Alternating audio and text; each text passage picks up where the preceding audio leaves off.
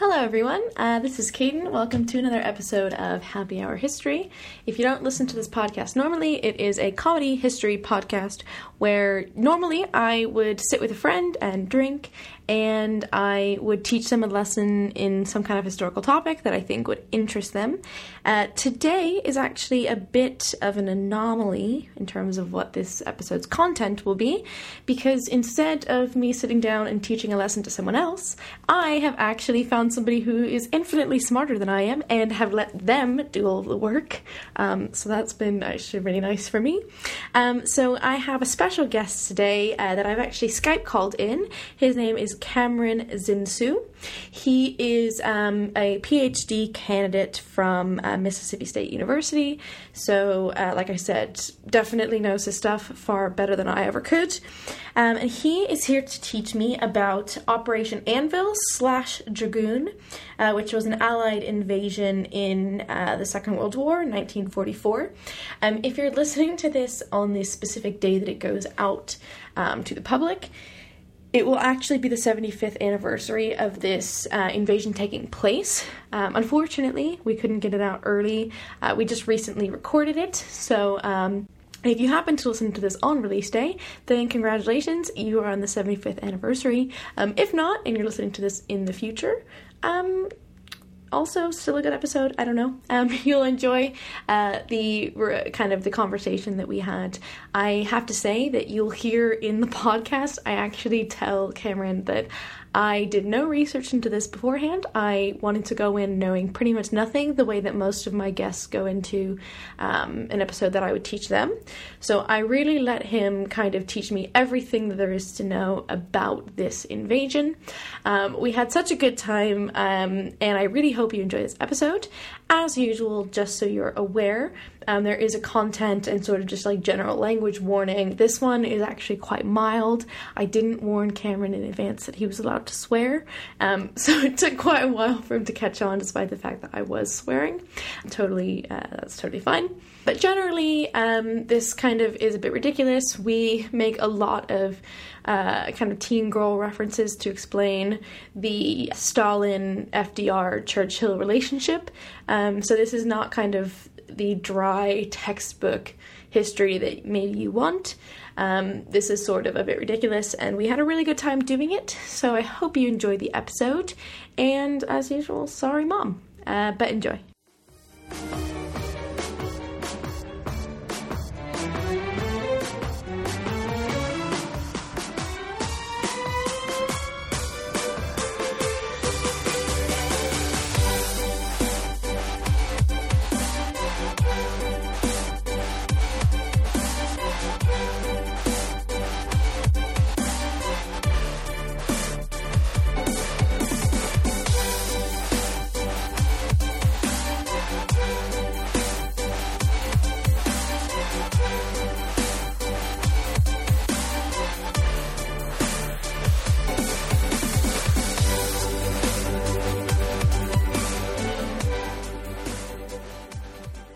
Okay, so this won't be part of anything, so this is just me saying hello.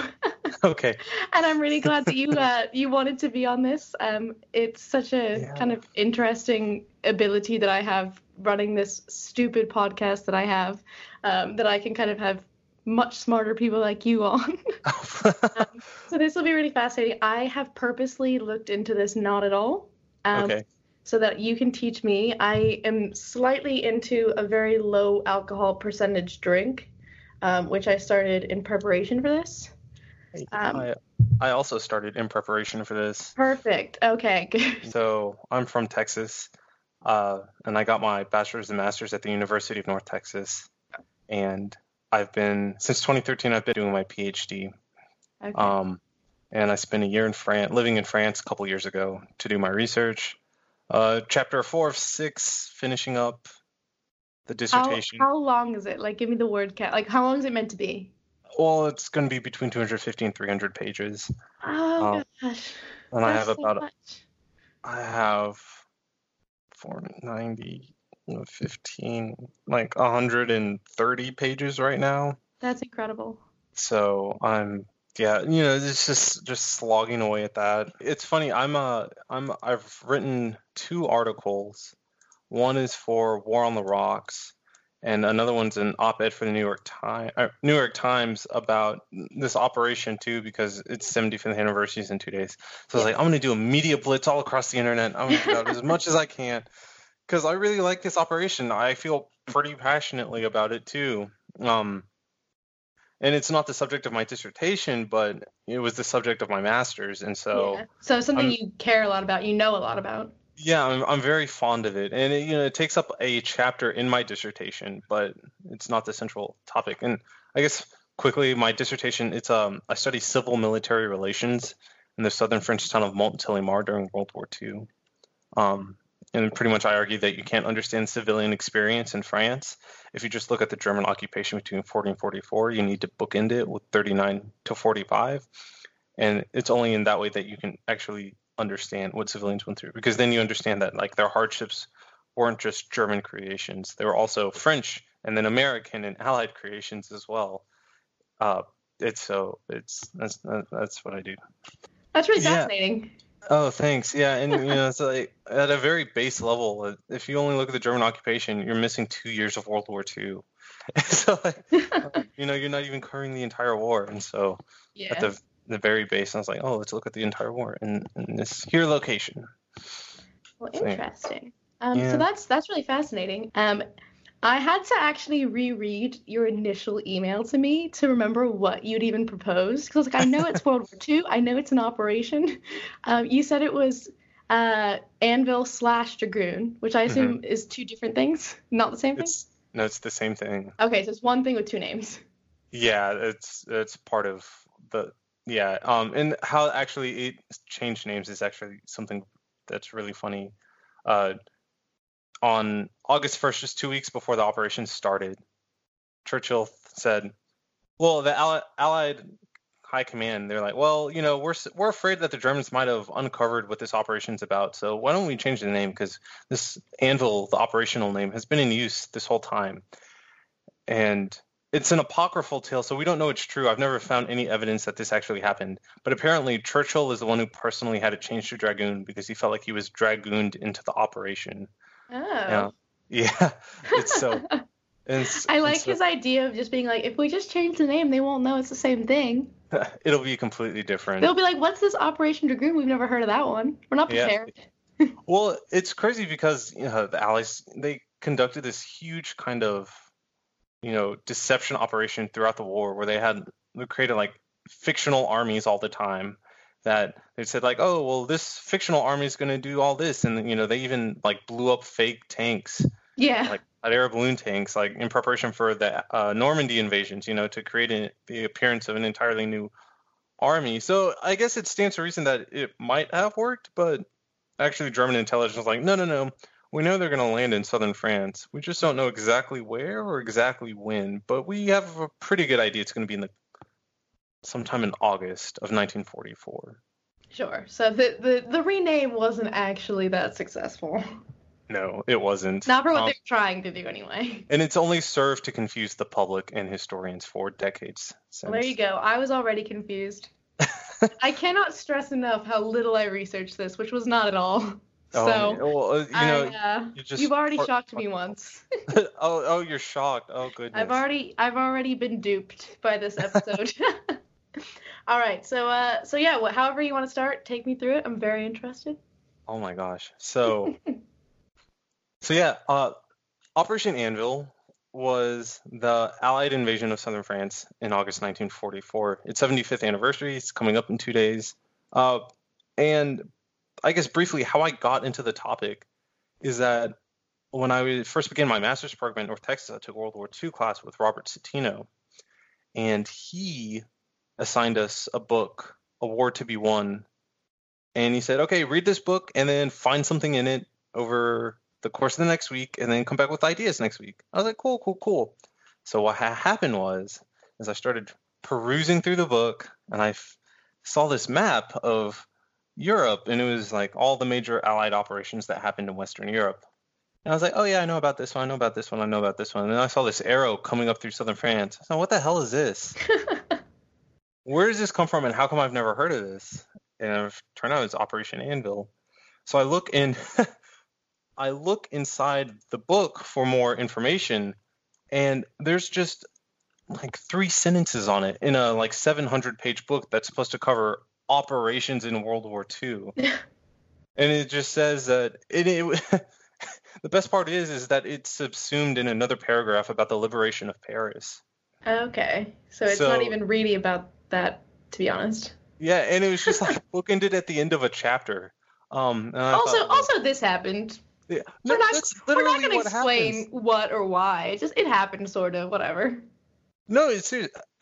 Like here's the actual quote. It says, "As this drive towards Paris began, Allied air, sea, and land forces launched Operation Dragoon, landing 94,000 men and 11,000 vehicles between Toulon and Caen on the Mediterranean coast of France in a single day. Within 24 hours, these troops had pushed nearly 20 miles inland. That day, in Paris, amid the excitement of the news of this fresh landing, the city's police force Hithrow, a reluctant arm of German civic control, agreed to put aside its uniforms, keep its arms, and join the active resistance on the streets." This operation occurs in the context of the liberation of Paris. While important, right? Like this operation put a ton of people. And so that was the algorithm of my thesis that I later wrote, and where I get a lot of the information for today's podcast. So what happens is that in, like, say, May 1943, the Allies are beating up on the Germans in North Africa, and they kick Rommel out of North Africa once and for all. And essentially the Allies have to decide, oh, well, what the hell are we going to do next? Well, the obvious thing is to go from Tunisia to Sicily because it's a short trip. Yeah. And then from Sicily, you're going to probably go into Italy because it's right there. But that going into Italy doesn't really do anything. You can't threaten Berlin from Italy because you have to cross the Alps. And really, You got a whole Hannibal situation going on there. yeah, a reverse Hannibal situation. And it's actually much easier to start in the north of Italy and to go south than to go start in the south of Italy and go up. Okay. But that's exactly what the Allies were doing. And so I'm like, well, what are we going to do? Like, okay, well, first let's get rid of Sicily and Italy. So the Allies do that. They launch Operation Husky in July of 1943, take over Sicily really quickly. And then in September 1943, they start Operation Avalanche and land at Salerno. And it's and Operation Baytown. There's also another operation in there from the British called Operation Slapstick. And so I always wonder, what it's like to, if you were the mother of a soldier who was killed in Operation Slapstick. That right? is a bit of a slap in the face, to be honest. Yeah, right. It's like it gets to the point where you're like, I have to laugh because otherwise I will just cry. So Cry. we're just gonna laugh about this slapstick. It's fine. Yeah, angry break things. Like, oh, Private Johnny Smith was killed in Operation Slapstick. Oh, great, my son's joke is literally a joke to you. Oh boy. So yeah, the Allies invade Italy and they start going up Italy, but then pretty soon they get bogged down because Italy's a pretty hilly and mountainous place, so it's very defensible from the German perspective. The Italians surrender and actually switch sides. So technically, from September 1943 to the end of the war, Italy is an Allied partner, and the Allies are fighting to liberate Italy, not conquer or overtake it like they're trying to do to Germany. And their stalemate quickly happens, and they're like, "Oh no, what are we gonna do?" Like, well, we decided a few months ago we're gonna meet with this guy named Stalin. That Soviet dictator guy who has starved millions of his own citizens and purged his own officer corps, which contributed. Yeah, that guy, which contributed to like rapid German advances in 1941 because all of a sudden all of his experienced generals were dead, and there was just a bunch of new guys. Like, oh no. The entire German army is descending upon us. Whatever shall we do? So, but by 1943, things had stabilized and even reversed in the Eastern Front. The Battle of Stalingrad had happened in late 1942, early 1943. And a lot of people say that's the turning point in the war. That's debatable in a very niche kind of World War II historian debating point. But suffice to say, momentum had indefinitely turned towards the Allies after the Battle of Stalingrad. That summer, the Battle of Kursk had also happened, which was like the last major German offensive in the Eastern Front.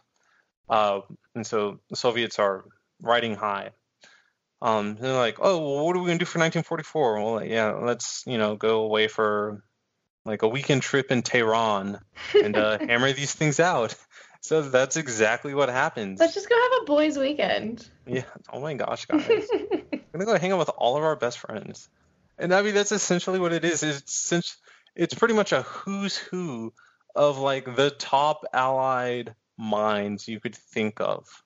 So like you have Winston Churchill, you have Franklin Delano Roosevelt, you have Eisenhower, you have input from people like George C. Marshall, you have Stalin, you have Stalin's aides, and there's just this conglomeration of brilliant military minds for the Allies, and it's the first of 2 or 3 times, I can't remember if it's twice or 3 times, that they all get together. Stalin meets with Churchill and then either FDR or Truman. So 3 times. It happens 3 times. It happens. Yeah, because they meet the ones I think I know are always Potsdam and Yalta. Are those not the same thing? No, they're 2 different ones. Well, no, but are they the same thing as what you were talking about? I mean. Yeah. So yeah, there are 3. The first one happens in Tehran while the war is going. Yes. And we have Yalta, and then the last one is Potsdam. Okay. I feel like those 3 things have been like driven into my head so many times through like various history courses. Like you must remember those cities. And so for some reason they're like always somewhere in my brain. Like only accessible in very rare occasions. And I have to like really dig back there. Just little sign points. It's like I've wasted brain space. Like there's something much more important in my life that could have been in that spot, and instead it's those 3 places. Well, I mean, if there's ever World War II trivia at your local pub. That's true. I'm awful at pub quiz, but if they were asking these questions, I'd be so much better. Wait, how are you awful at pub quiz? I'm awful at pub. They ask the weirdest questions. We get asked questions about like what happened in like who won like the random sport in this Olympic like 50 years ago. And then you have all of these old people who know the answer, and I'm like, I don't know what happened 50 years ago at the Olympics. Who won the first speed knitting Olympic event in 1960? I'm like, shit, I don't know. So, yeah, I am really bad at pub quiz. I think we've never come higher than, like, 3rd to last, so. What? But we usually get, like, extra points for a funny team name, and then sometimes they feel bad for you if you come in last place, so you get, like, a prize anyway, like a little consolation. Ooh. One time we came in 2nd, but it was only against one other team, so in fairness, we still lost. So you were 2nd and last. Yeah, so that was a really good day. The other team bought us wine just because they were like, we couldn't have played otherwise, so you guys are the real MVPs. Anyways, I've totally taken us off topic. Pub quizzes are amazing, and everyone should try one, but you're going to be bad. Unless you have random ass World War II trivia questions to pose. Unless you find the best like pub or bar to go to, in which case maybe you just get really good questions. We always get shit questions. Anyways, I've digressed this conversation. So we're back in Tehran. Yeah, so everyone gets to Tehran and they're like, hey, nice to meet you. What's up, you communist prick? And Stalin's like, hello, you capitalist pigs. Let's hold hands and come together and figure out what we're going to do for 1940. Common enemy situation, I guess. Yeah, exactly. Well, at least we can all agree that Hitler's the worst. And so there's this idea like, okay, well, we know that the Normandy invasion is going to happen sometime next year. But we also know that we're currently in Italy and not making very much progress. And Churchill has this really big hard-on about capturing Rome. He's like, oh my God, guys, if we capture Rome, like, it'll just be the best. It's the eternal city, guys. We have to have it. Dude, eternal? It's like an all-night, all-day party. It's a party that never ends if we get to Rome. Guys, do you understand? Gladiators. Just that's enough. Just gladiators. I've always wanted to put on the Pope's hat. We have to save the Pope, guys. This isn't fair. Yeah, exactly. So that's what he wants. Yeah, he even says, whoever holds Rome holds, quote, the title deeds to Italy, is what he said. I'm like, all right, I didn't know that was that important, but okay. Well, it was important politically. Like it was it was more symbolic than like a show of strategic. power. Yeah. Yeah, and it's like, hey, we've knocked out one of the three Axis powers. Like the first Axis capital will be in our hands. So there's not insignificant political significance to that happening. Yeah. However, from a strictly like operational military point of view, capturing Rome didn't have that much value. And indeed, a lot of people argued at the time and subsequently that the Rome campaign in general didn't have that much value overall. But so they're all sitting in a circle around the campfire, singing Kumbaya. They all made s'mores. Made friendship bracelets. They made friendship bracelets. But the one for Stalin, they gave it to him, and they were like behind his back. They were like, not. Actually, what's really interesting is that at this conference, Roosevelt and Stalin actually hit it off pretty well. Did they get on pretty well? Yeah, to like the chagrin of Churchill. Churchill feels really left out. No. Even at one point, Stalin and Roosevelt go off and have their own meeting without Churchill, and Churchill just feels like he just feels like it's a private club and that he's not invited to, even though he's like. This is like the saddest meeting of middle school girls ever. Pretty much. And Churchill, I've been there. We have all been there. Not with Stalin, but that's okay. As he's wont to do, Churchill drinks a lot. He drinks so much all the time, every day. So I feel like he'd be really good at this podcast. He would be an excellent guest host. These are facts. These are facts. And so,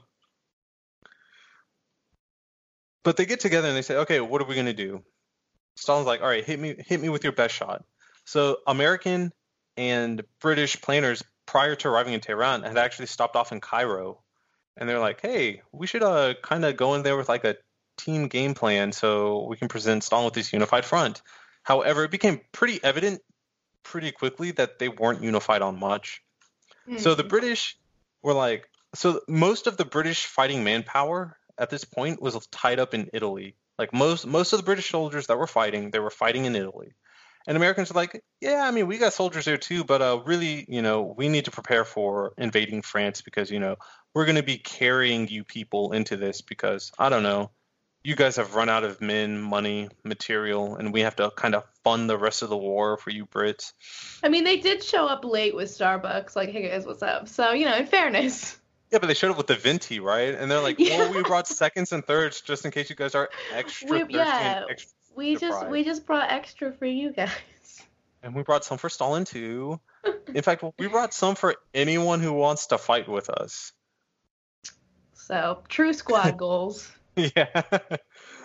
He's like, we really need to get into the Balkans. We need to get into the Balkans. We need to stay in the Mediterranean because the key to the British Empire had been the ability to make travel occur as quickly as possible between India and Great Britain. And if the Suez Canal isn't available, or if there's threatened shipping in the Mediterranean, all of a sudden, there's always the fear that British shipping has to then go all the way around to Africa rather than cut through the Suez Canal.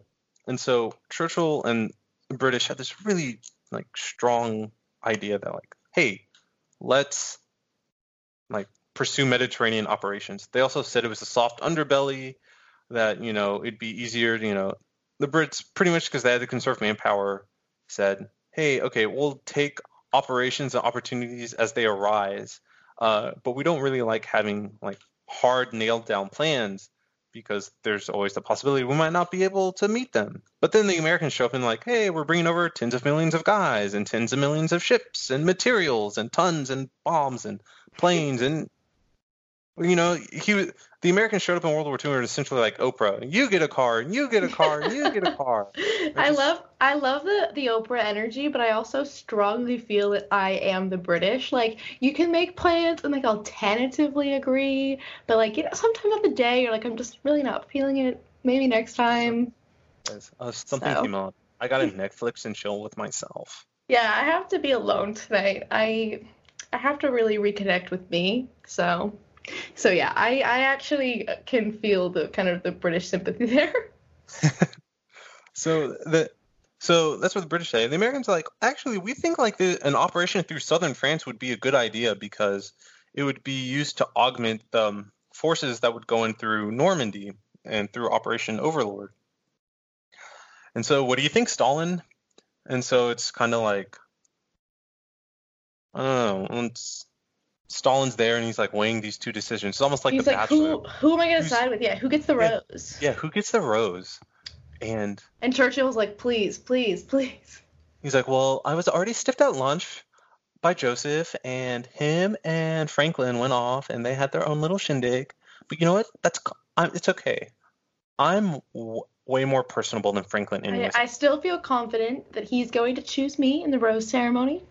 So hmm And then, no, lo and behold, Stalin gives FDR and the Americans the rose, and he says, "No, I favor an operation through southern France in conjunction with Operation Overlord because we found on the Eastern Front that when we hit the Germans from multiple directions at the same time, they have a much more difficulty in responding to our attacks." And he also said that of the Italian operations, he was like, I don't think those are going to go anywhere. Those will just lead to a dead end, which is largely the American view as well. And there's, some contention after the war. It's like, is Stalin saying that so that he could have the Balkans to himself? And Churchill will contend in his post-war histories of World War II. He's like, well, because we did Operation Anvil Dragoon, that means that, we ceded the Balkans to Stalin. Thankfully, Tito set up an independent communist state in Yugoslavia, largely free of Soviet influence. But I digress a bit. And so essentially what happens over the course of the next couple of days is that the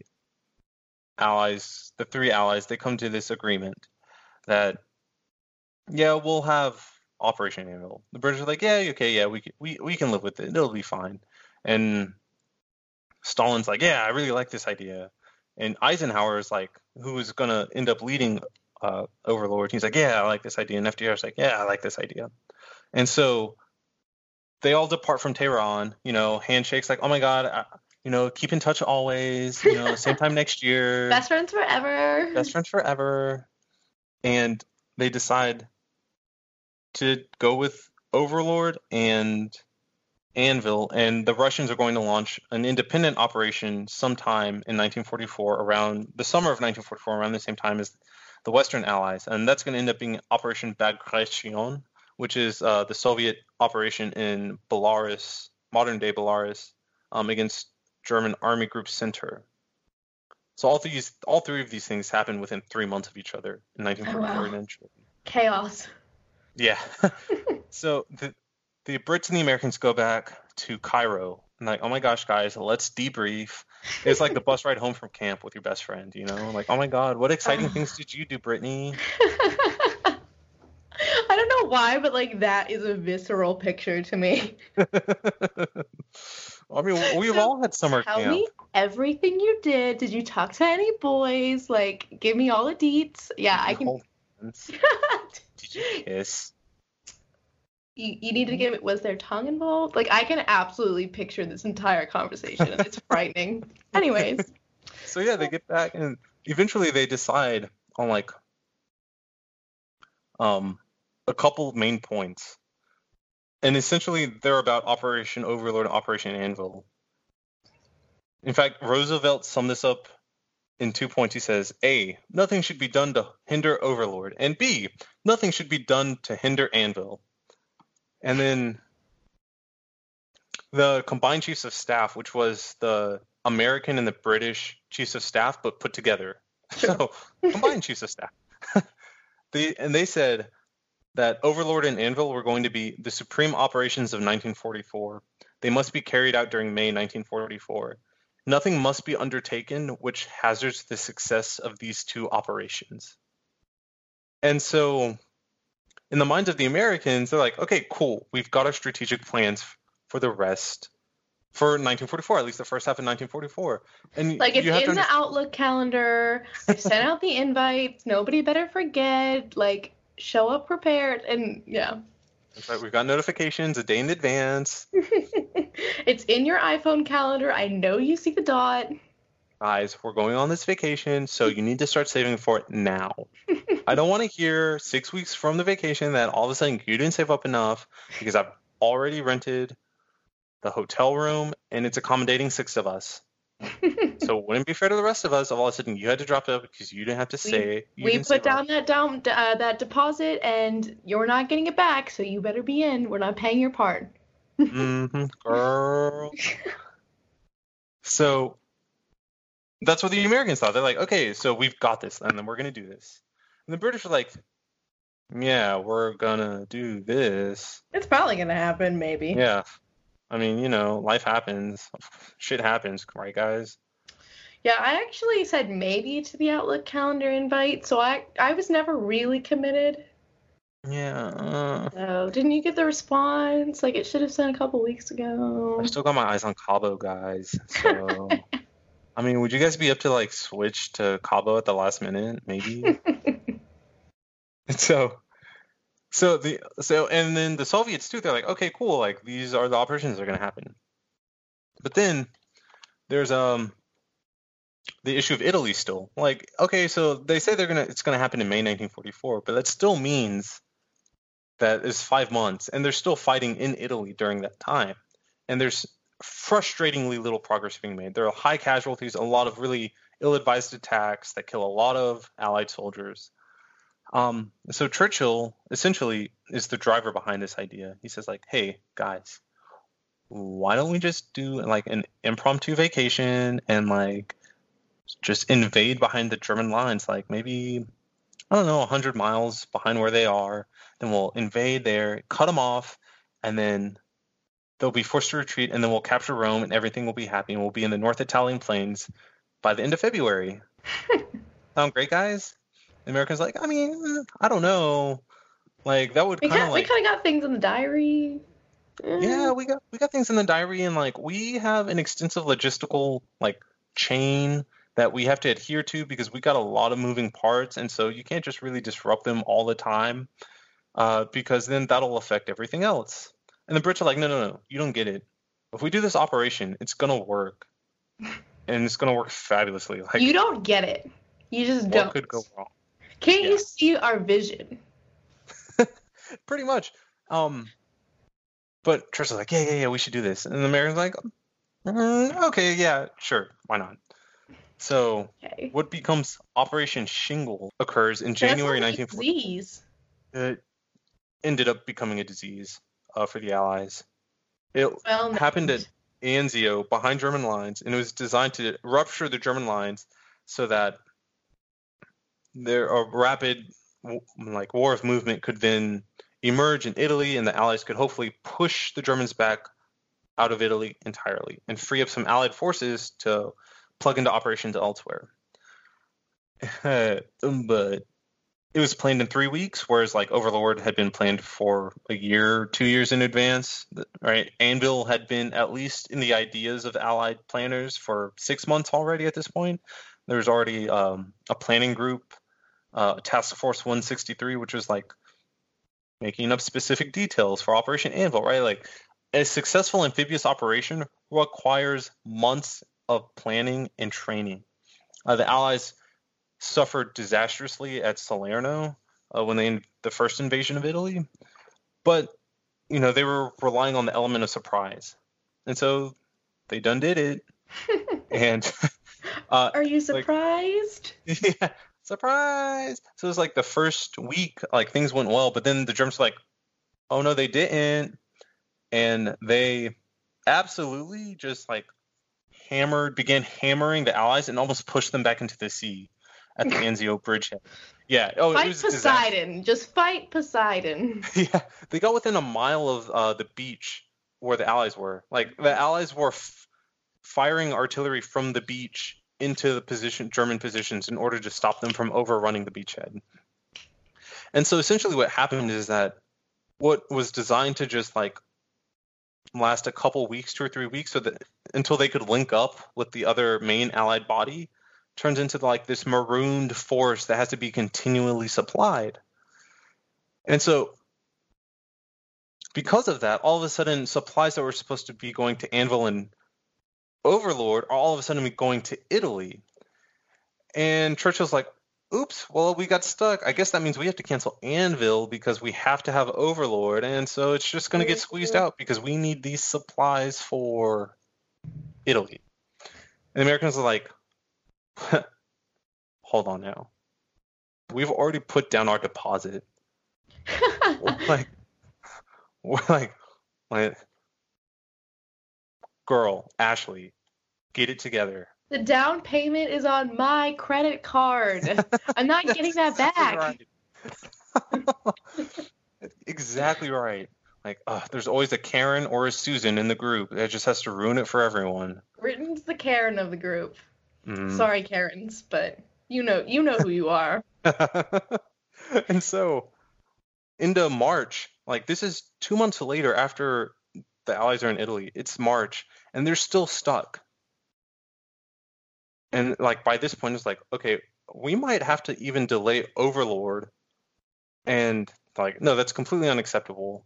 But I mean, Anvil, like we would really like it, but guess it can't happen. I mean, we got priorities here. Don't you see those guys in Italy? They need our help, guys.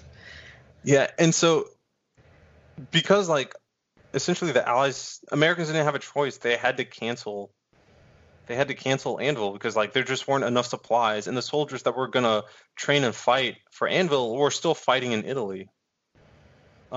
And I don't know why, but I imagine like when you go on Facebook and people make their dogs hold signs that like shame them for like eating things. I just imagine like Britain having to hold a sign being like, sorry that we like led a invasion that we weren't prepared for, and now we're stuck in Italy. just like please shame us. Right, essentially. And then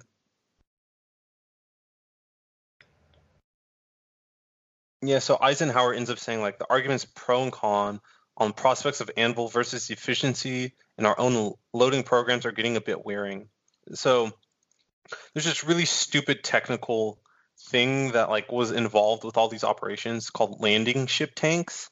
And essentially they're like the big ships that carried the tanks and like major supplies, and there were a shortage of them in 1944 for the Allies. And so in order to like successfully carry out these amphibious operations, you needed to have a bunch of these landing ship tanks. Well, the ones that were being diverted for Overlord and Anvil were instead being used in Italy, and all of a sudden there was a danger of like running short of shipping, essentially. And so that's the biggest reason why Anvil in March of 1944 got canceled. Oh, wow. So it's like your Amazon package can't get to you fast enough, so now you have to cancel your entire operation. I'm sorry. Well, I mean that, if you're trying to play a game of basketball and the basketball hoop doesn't arrive because the truck like broke down, or because the your truck Amazon has too many driver other deliveries to went make. to the wrong place. Yeah, pretty much. He tried to leave it yesterday and you were in, but he thought you weren't, so he took it back, and now you have to go to the post office and pick it up yourself. There's not going to be a basketball game today. Yeah, essentially, and it just pisses off everyone involved, right? Especially when the Soviets show thing like, "Hey guys, we're ready to play basketball," and like Stalin in his basketball shorts and knee-high socks. Oh no! Yeah, his basketball jersey. I mean, maybe young Stalin. Young low-key, Stalin. That dude had it. Good-looking guy, like terrible human being, good-looking guy. He had it. That dude was definitely part of like hipster magazine back in the day. Yes, it's always the prettiest ones that are the worst. That's how you know.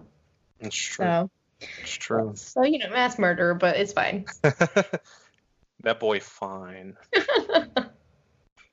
But he's there in his basketball shorts. He's ready for the game. Unfortunately, they're not ready to have a game. No, not at all. It's because the Brits ordered like, oh, well, we want to get some wickets for the cricket game next week.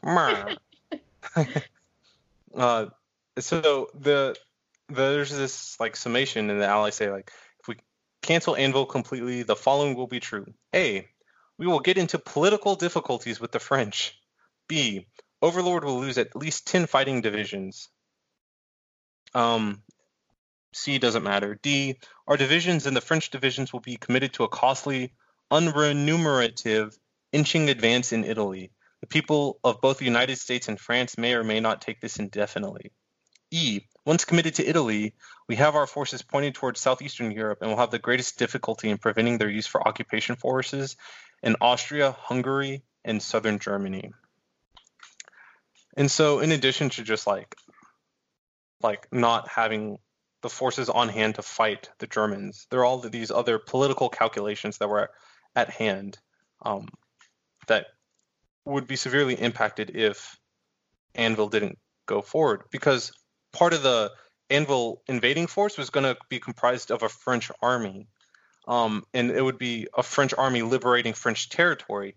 So having this operation for the Free French, de Gaulle and his supporters in London, was hugely important to them. And the Americans said, like, yeah, the French aren't going to be happy with this. And it's going to adversely affect Overlord, which we all know we absolutely need to have. And so, but like, it's pretty much a fait accompli. There's nothing they can do about it because there just isn't enough shipping available to fund the Anvil operation. And so it gets canceled and it's permanently removed from the docket. However, there are a couple scheming Americans behind the scenes up to no good. There always are. Yeah, there are. Just imagine them like tapping their fingers together ominously, like, Oh, you think we're finished? Au contraire. So, General Jacob Devers, who is the Deputy Supreme Commander in the Mediterranean for the Allies, he keeps the task force I was talking about, Task Force 163, he keeps it alive. And he says, like, well, the operation's canceled, but I still want you guys to work as though it's not canceled. And so let me know, like, our requirements. And as he could, he would siphon off supplies destined for other locations and, like, put them in stockpiling depots in Corsica.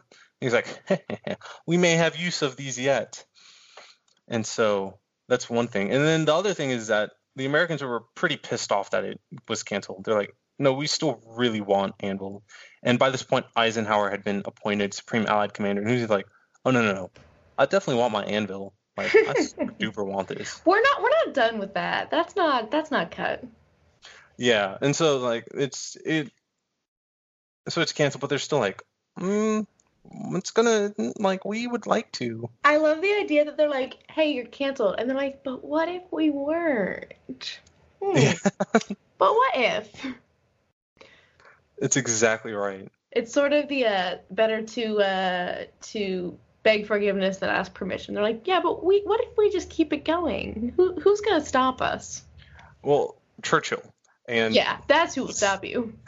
And he's still vehemently against this, you know. And he gets like increasing, like, I have so many great quotes that he just like says from these things.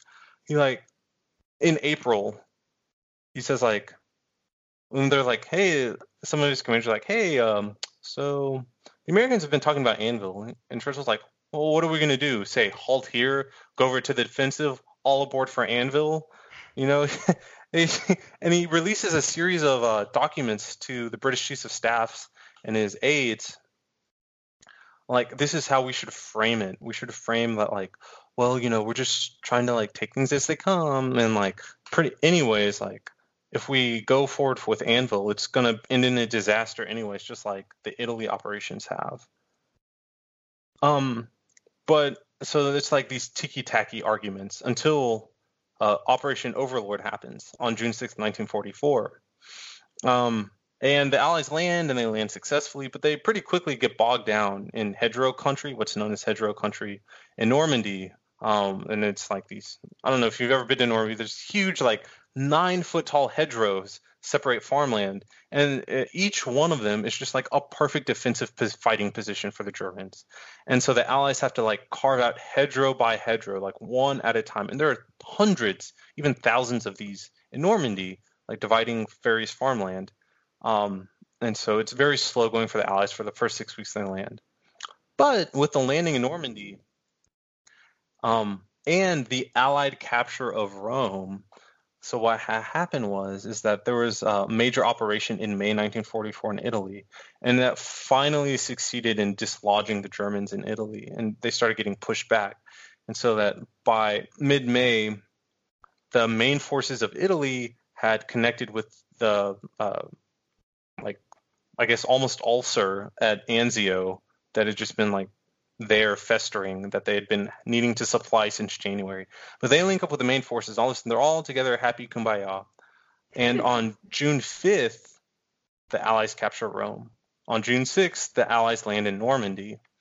And We've then got the Pope. We're in Normandy, like riding high. we got this hat.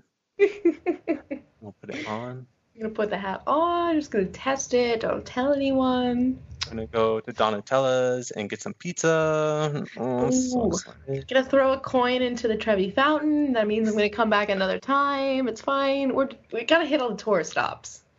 Exactly. And so, but now all of a sudden, these arguments that like the British had been making, like, oh, well, we need to capture Rome. Well, like now you have Rome, or what about Overlord? Well, Overlord's happened. Like all of a sudden, there's now enough supplies available, and enough troops available to like, oh my gosh, guys, we can totally do another operation, like another amphibious operation. And the Americans like, funny you should say that. It just so happens we've been preparing for, I don't know, Operation Anvil, this thing we agreed to back in November. I imagine they're like, hey, we could do another one of these, I guess. And then America like slaps down the binder with like all of the color-coded tabs, being like, funny you should say that, because we've got some stuff here for you to look at. Oh, 100%. And that's essentially what happens. And they're like, hey, Task Force 163, we need your plan. And they're like, we got you. And they just walk into the room. They present this flawless, kind of detailed plan. Like, okay, this is exactly how it would work. We just threw this together last minute. No problem. It's fine. Mm-hmm. And so the British Chiefs of Staff and Churchill are like, no, we can't do this. But Eisenhower's like, oh, girl, we totally got this. Like, Karen, the deposit's on my credit card. Everyone else says they're coming. Stop trying to convince everyone else to go to Cabo. We already rebooked. We're doing it. We tried to change our plans for you, and now we're committed. So you can join us, but we're committed. Absolutely. And, on June 26th, Eisenhower says to the combined chiefs of staff, I will entail certain sacrifices to Overlord, but these will gladly be made because we are convinced of the transcendent importance of Anvil. And he, and he says that the arguments from the British chiefs of staff were not logical and appear out of keeping with the existing military situation and requirements. So it's just like a low-key slapdown. And it's and the American Joint Chiefs of Staff, the American Planning Body, called the British they thought it was like haggling. Like, hey, can we argue down to a lower price? I'll sell you this car for $10,000. Well, will you take $7,000? No, $10,000 seems right. We've already agreed that it was going to be $10,000. Yeah, but but $7,000, right? Yeah, what if we just knocked it down a little? It's fine. But you've already signed on right here. We have a third party that was here to the agreement that we signed. $10,000. And so the JCS. But I have $7,000 in cash right now. So. Oh my god. So my parents they live in Fort Worth, Texas. They said that, and our neighbors, they keep getting these phone calls from people from California who are offering to buy their houses. Oh. And they said, we'll give you $67,000 in cash right now. And they're like, first of all, where did you get my number? And second of all, if you ever contact me again, I'm contacting the Attorney General. My house is easily worth 4 times what you're offering. But you said it's cash in hand. So I don't think you're understanding what we're offering here. It's essentially what it feels like the British were trying to do. And they call what the British were doing deplorable. Um, A word that has recently become relevant again. ugh, yeah. But like Churchill, he says something like, "The more I thought about Anvil, the more bleak and sterile it appears." It's like it was just an increased partisan positions on both the Americans and the British towards this operation. Um, and like the British say, it would seem clear that even with great success, neither of these operations would directly influence the present battle in 1944. Talking about Anvil and the battle in Italy. And so but essentially the USA says, well, we have the supplies, we have the soldiers, we have everything we need for this operation, so we're gonna do it. Suck it up, girlfriend. Yeah, we're like basically knocking on France's front door, so we're kind of here already. Might as well. Yeah, essentially. And oh my gosh, so this is where it gets really good. At the beginning of July, essentially the British felt like they were bent over. Like like we were made to take this. Like we have to take this operation, and we don't want it. Fly back and think of England.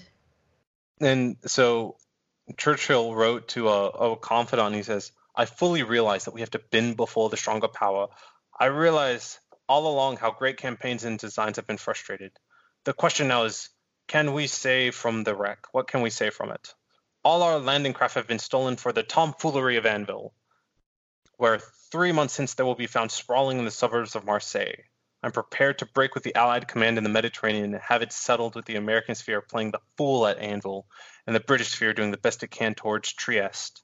Trieste being over yonder in the Balkans." Sure. Over yonder. Mm-hmm.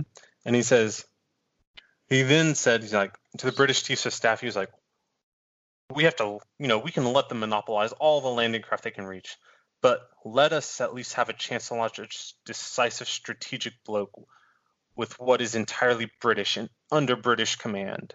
I hope you realize that an intense impression must be made upon the Americans that we have been ill-treated and are furious. Do not let any smoothings or smirchings cover up this fact. After a little while, we shall get together again, but if we take everything lying down, there will be no end will be put upon us. The Arnold, King, and Marshall combination is one of the stupidest strategic teams ever seen. They are good fellows, and there's no need to tell them this. Honestly, what I am getting from this quote and your excellent reading of it is that Churchill is truly the most self-important person to have ever lived. Like, he just has this air of, like, everything he does is 30 times more important than anything you will ever say or do. I mean, and to be fair, when some people are like, hey, we should probably surrender or make peace with the Germans, Churchill's like, no, we're going to keep fighting.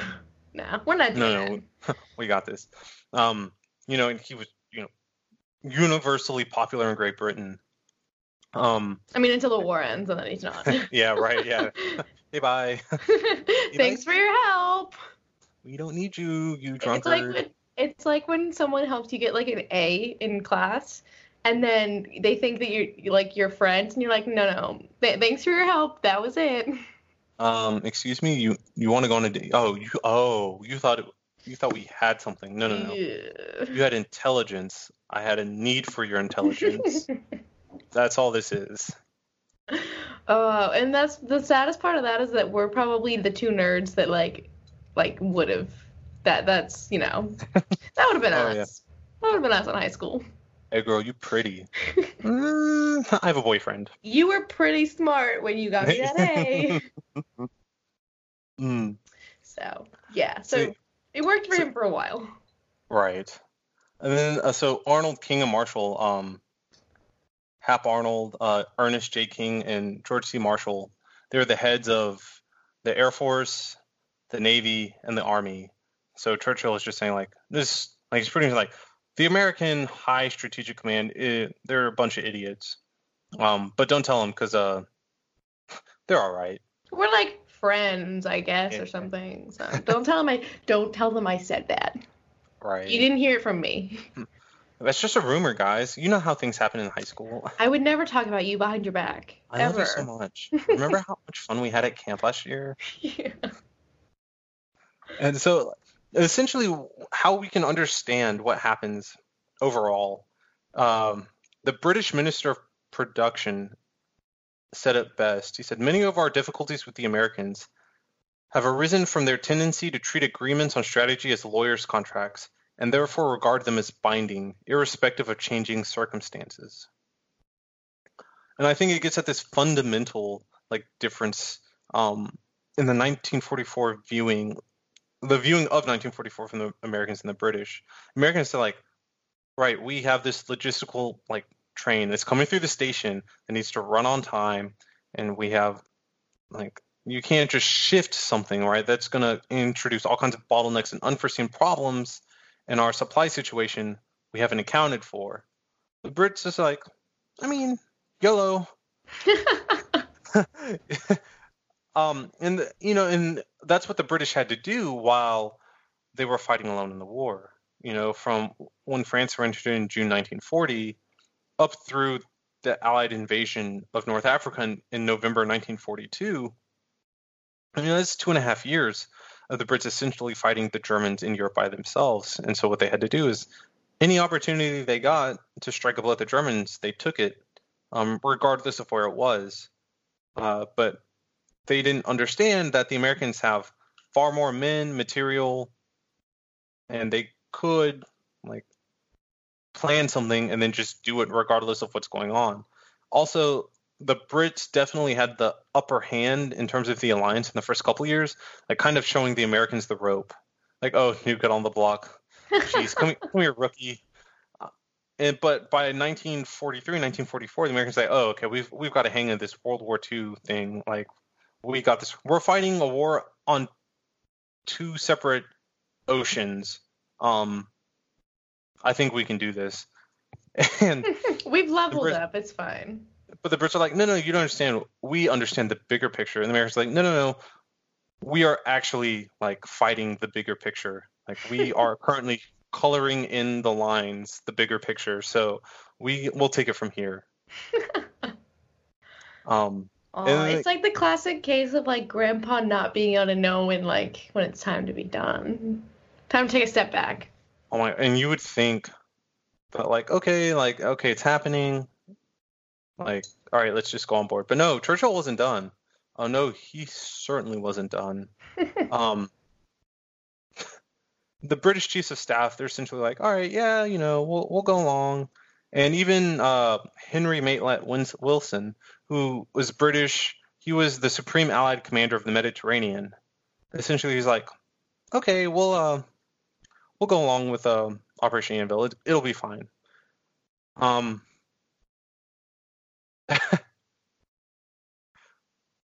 On August 4th, so the Allies established the D-Days. They're like, oh yeah, August 15th, that sounds fine. And, like I said earlier, on August 1st, they changed it from Anvil to Dragoon, for security reasons. Although, again, in my research, I've never found anything to suggest otherwise.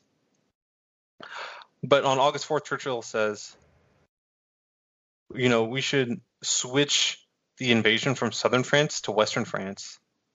It is the main and vital theater where Dragoon forces can immediately play its part at close quarters.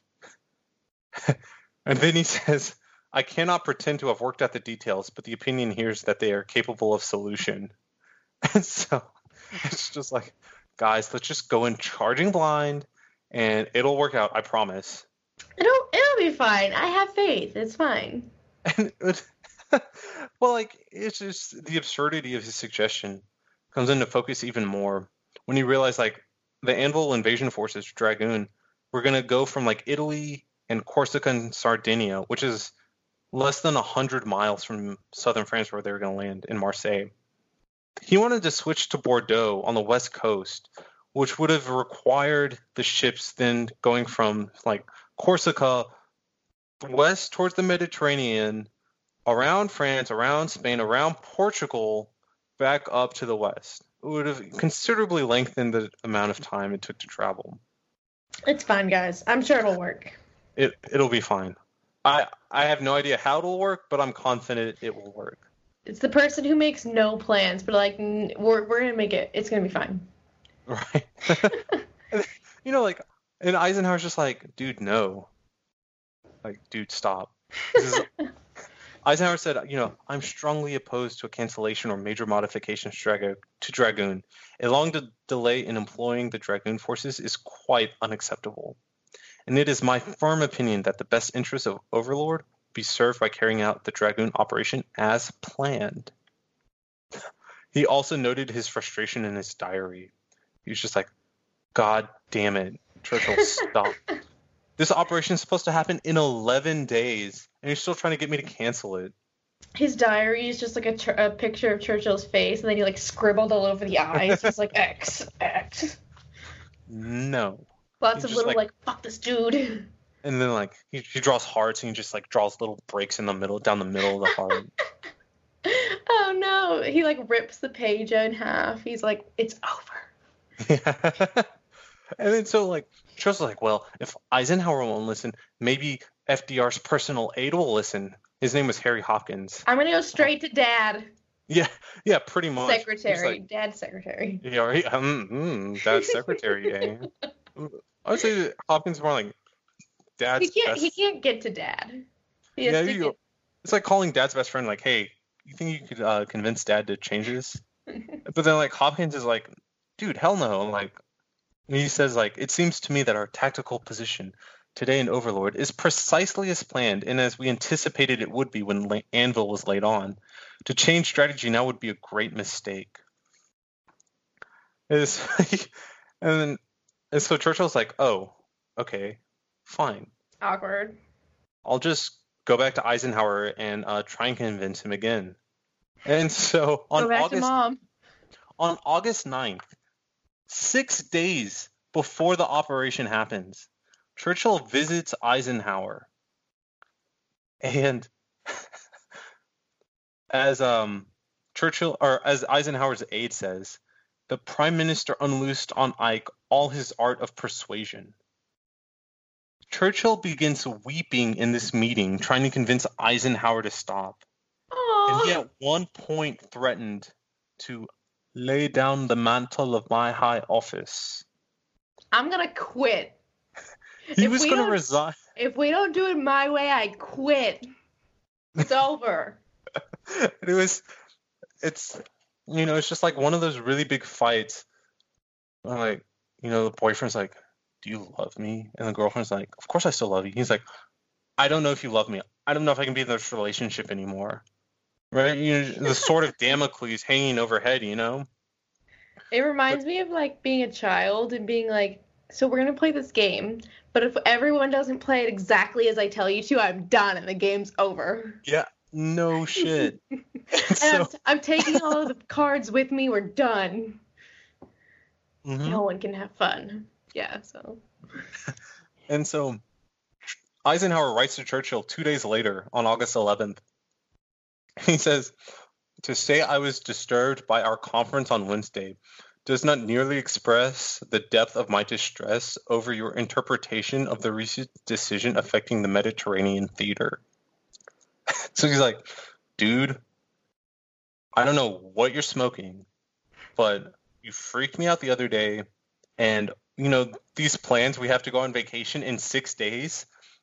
All of a sudden to switch to, I don't know, from Cabo, now we're going to the Bahamas. Do you understand that I'm having stress dreams about this? I can't stop thinking about it. You're ruining my whole week. I was supposed to be having fun with the kids. Now it's all ruined. And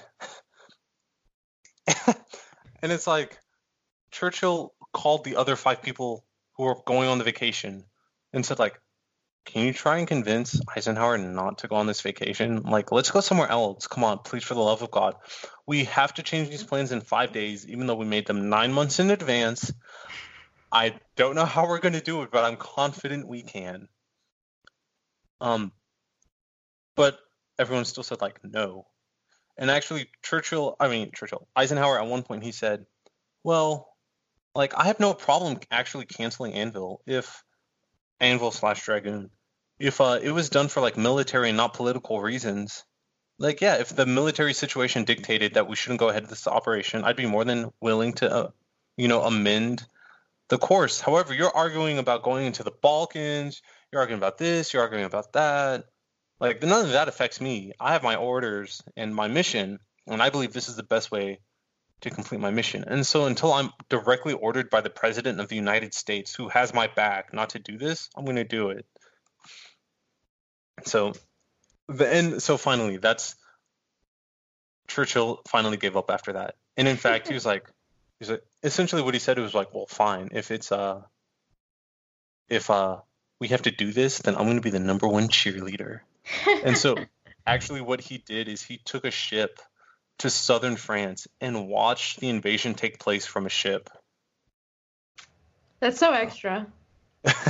Pretty much. And so as it happened, Operation Dragoon happened on August 15th, 1944. And 94,000 troops were landed on the first day. 150,000 were on shore after 3 days. After the first day, they made it 20 miles. Their objectives were to capture the port cities of Marseille and Toulon. They were supposed to do it like D-Day plus 40, so 40 days after they landed. They did it in 2 weeks. Oh, wow. Yeah. The German army that the Allies were fighting completely was routed and out of France and on the Franco-German border by the end of September. And so pretty much all the doom and gloom Churchill had was completely unfounded. And it was the most successful amphibious operation that Allies conducted on the Western Front or in the European theater of operations in World War II by far. They didn't exactly get all their objectives. They wanted to try and capture this one German army, the 19th Army at Montélimar, which is the subject of my dissertation. But, it didn't happen, but they still severely beat down that army. And so it was a huge success. And importantly for Eisenhower's armies, the Overlord armies, which by this time had broken out of the Hedro country and were pursuing German forces across France to the German border, Franco-German border, opened up 2 ports, and Marseille would end up being the second biggest Allied port in use after Antwerp, supplying the Allies with fully 25% of the supplies they needed in the final drive for the push into Germany. And so, yeah, that's essentially the story of the biggest disagreement between the British and the Americans during World War II, and the story of an operation that no one really talks or thinks about because everyone focuses on D-Day and the invasion through Northwest France rather than this, pretty frankly, quite fascinating operation that went through Southern France. So before we kind of sum up or anything, I have a question. Did Churchill ever backtrack? Did he ever say like, "Oh, I was totally in for that all the time. I love this invasion. Best idea I ever had." So, no, he essentially doubled down on his position. Oh, interesting. So he famously wrote, a 6-volume history of World War II. That was released between like 1949 and 1953, 1955. He says, history will be kind to me, for I intend to be one of its authors. Smart. Yeah, well, and so you can check this out. It's called In Command of History, and it's by David Reynolds. And it's essentially the history of Winston Churchill writing his history about World War II. It's it's a great book. It's one of the most original works of history I've ever read. It's really, really well done. But essentially, Churchill was he was anachronistically applying his arguments to Anvil Dragoon to the current events happening in the immediate post-war aftermath. So, the Cold War starts after the end of the war, and oh no, the Soviets are everywhere. Communism is going to spread. The Iron Curtain has befallen over Europe. He's like, I knew. Essentially, that's what he argued. He said, I said if we didn't have Anvil and instead we went into Yugoslavia and the Balkans, we would have prevented Stalin from getting there, and then he wouldn't have, spread communism there. You guys heard me say that, right? You know I said that. But at the same time, that then completely, negates all the other potential positions. Like it relegates to or eliminates all the other options available or what actually happened. So like there was the Battle of the Bulge in December 1944 because the Dragoon forces were in on essentially Eisenhower's right flank. If they hadn't have been there or had been there in reduced numbers, the Allies would have had a far harder time getting into Germany in the spring of 45 than they did. And there's the possibility that the Russians could have occupied all of Germany coming from the east instead of where they ended up on whatever demarcation line they settled on Germany. But essentially, Churchill wrote that history to defend his viewpoints of that he had at the time. I believe that Anvil was a terrible idea, and it also helped that he had access to like the personal files, like government files that were still classified. He made a deal with the British government that's like, hey, let me have access to some of these files so I can publish them. So essentially, it's the first major history of the war that came out was his 6-volume history. And He's it like, made what if I just write the tell-all? I'm just gonna expose all the secrets. It's like me waiting for like a Duggar to finally tell us what the heck is going on with that family. I'm waiting for that tell-all. He was like, no, I'll expose this war. I'll be the first one to do it. It's exactly. And Hitler couldn't write it because he was dead. Stalin wasn't writing it because he was his enemy. FDR couldn't write it because he was dead. And so, Truman rolls up and he's like, what? yeah, huh? We have a What were bomb we program? Wait, we have nuclear weapons? What does it do? Somebody go through it with me again. Yeah, yeah, yeah. Truman wasn't privy to any of this, and so Churchill's release of the volumes pertaining to Anvil Dragoon debate are essentially the predominating narrative. You had others like Eisenhower released his memoir Crusade in Europe in 1948, and he says, I believe that no operation assisted us more in the final defeat of the enemy than the operation from southern France. And of course Eisenhower's a war hero and becomes president in 1952. But Churchill is the guy, and so because he's the guy, and he wrote this massive 6-volume history. I mean, the amount of times that Churchill has been voted like most influential person of the 20th century, you can't really mistake him for being pretty important at the time, even if he's probably not the most influential person of the 20th century. Yeah, he the dude lived to 90. He wrote all the histories. Prime minister twice. He was involved in so many of the greatest, events of the century. Also flaming racist. Flaming racist. He's like, it's the 40s and 50s, like, and the teens and 20s and 30s. just all the years. He's like, you can't teach an old dog new tricks. And I'm like, oh, okay. Only you knew, old man.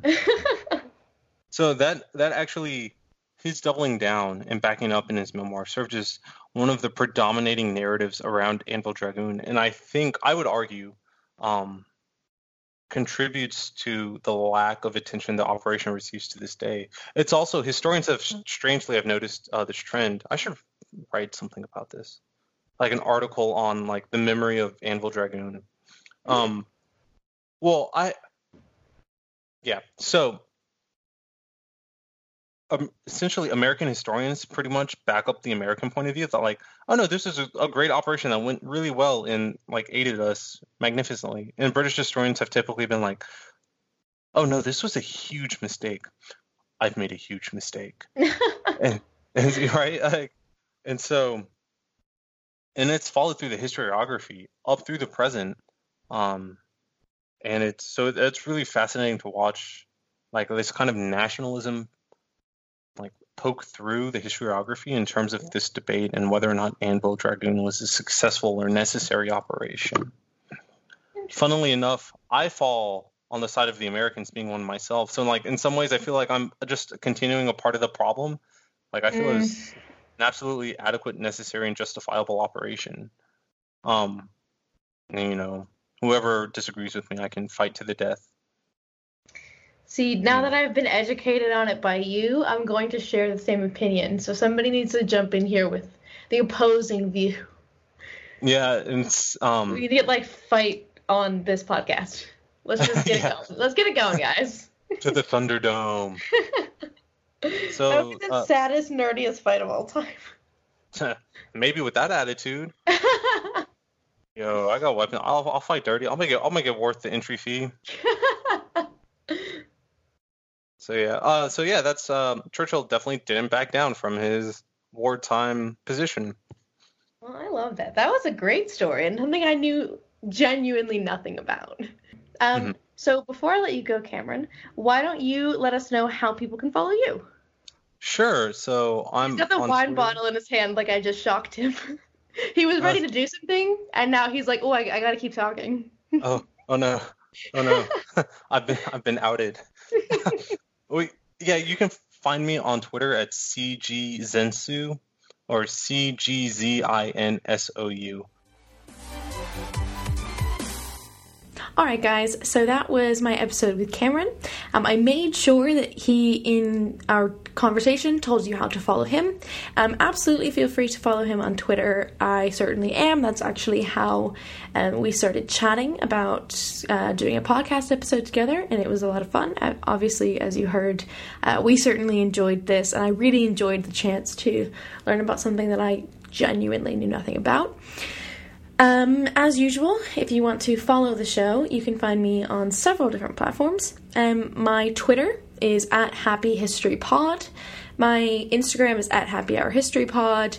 Facebook, Happy Hour History Podcast. And my Gmail is happyhourhistorypod@gmail.com. If you are also a student, whether it's kind of PhD candidate, master's student, just kind of bachelor student like I am, and you are interested in doing a guest hosting episode, feel free to let me know. This is obviously how this episode came about in the first place, and we had such a good time, so I'm really keen to get other people kind of active in the historical field to be part of this. It's sort of like drunk history for people that aren't getting on drunk history. My kind of criteria for like meeting the requirements of getting on this show are considerably lower. So happy to have people on. If that's something that you are interested in, you can just hit me up on one of those platforms. Also, if you just want to let me know if you enjoyed/hated this episode as a listener, feel free to contact. If you have ideas on things that we should cover in future, happy to take those as well. Last but not least, if you could please rate and review this show. It is really important in terms of getting this out there to other listeners. So I'm very happy to get any ratings and reviews. Obviously, you can just kind of give a quick star review if you're in a rush, if you have a bit more time, and could leave even just like 3 words being like, this sucks, this is amazing, I don't know, 2 or 3 words. You can leave something more heartfelt if you like. I'm always happy to see what people think about the show, and it does help me to know kind of what I can do better in the future. So feel free to leave a review, contact me on my social media platforms, go follow Cameron. I'm sure there'll be more ridiculousness in the future. We're already hoping to do another episode, so there is lots to look forward to in the future, and I hope to see you all for the next episode. I think those ones are going to be good. I've recorded several episodes that are in my arsenal. I'm not sure exactly what's going out next, but we have some funny things coming down the pike, so make sure you're subscribed to the show, and I will talk to you guys next time. Bye!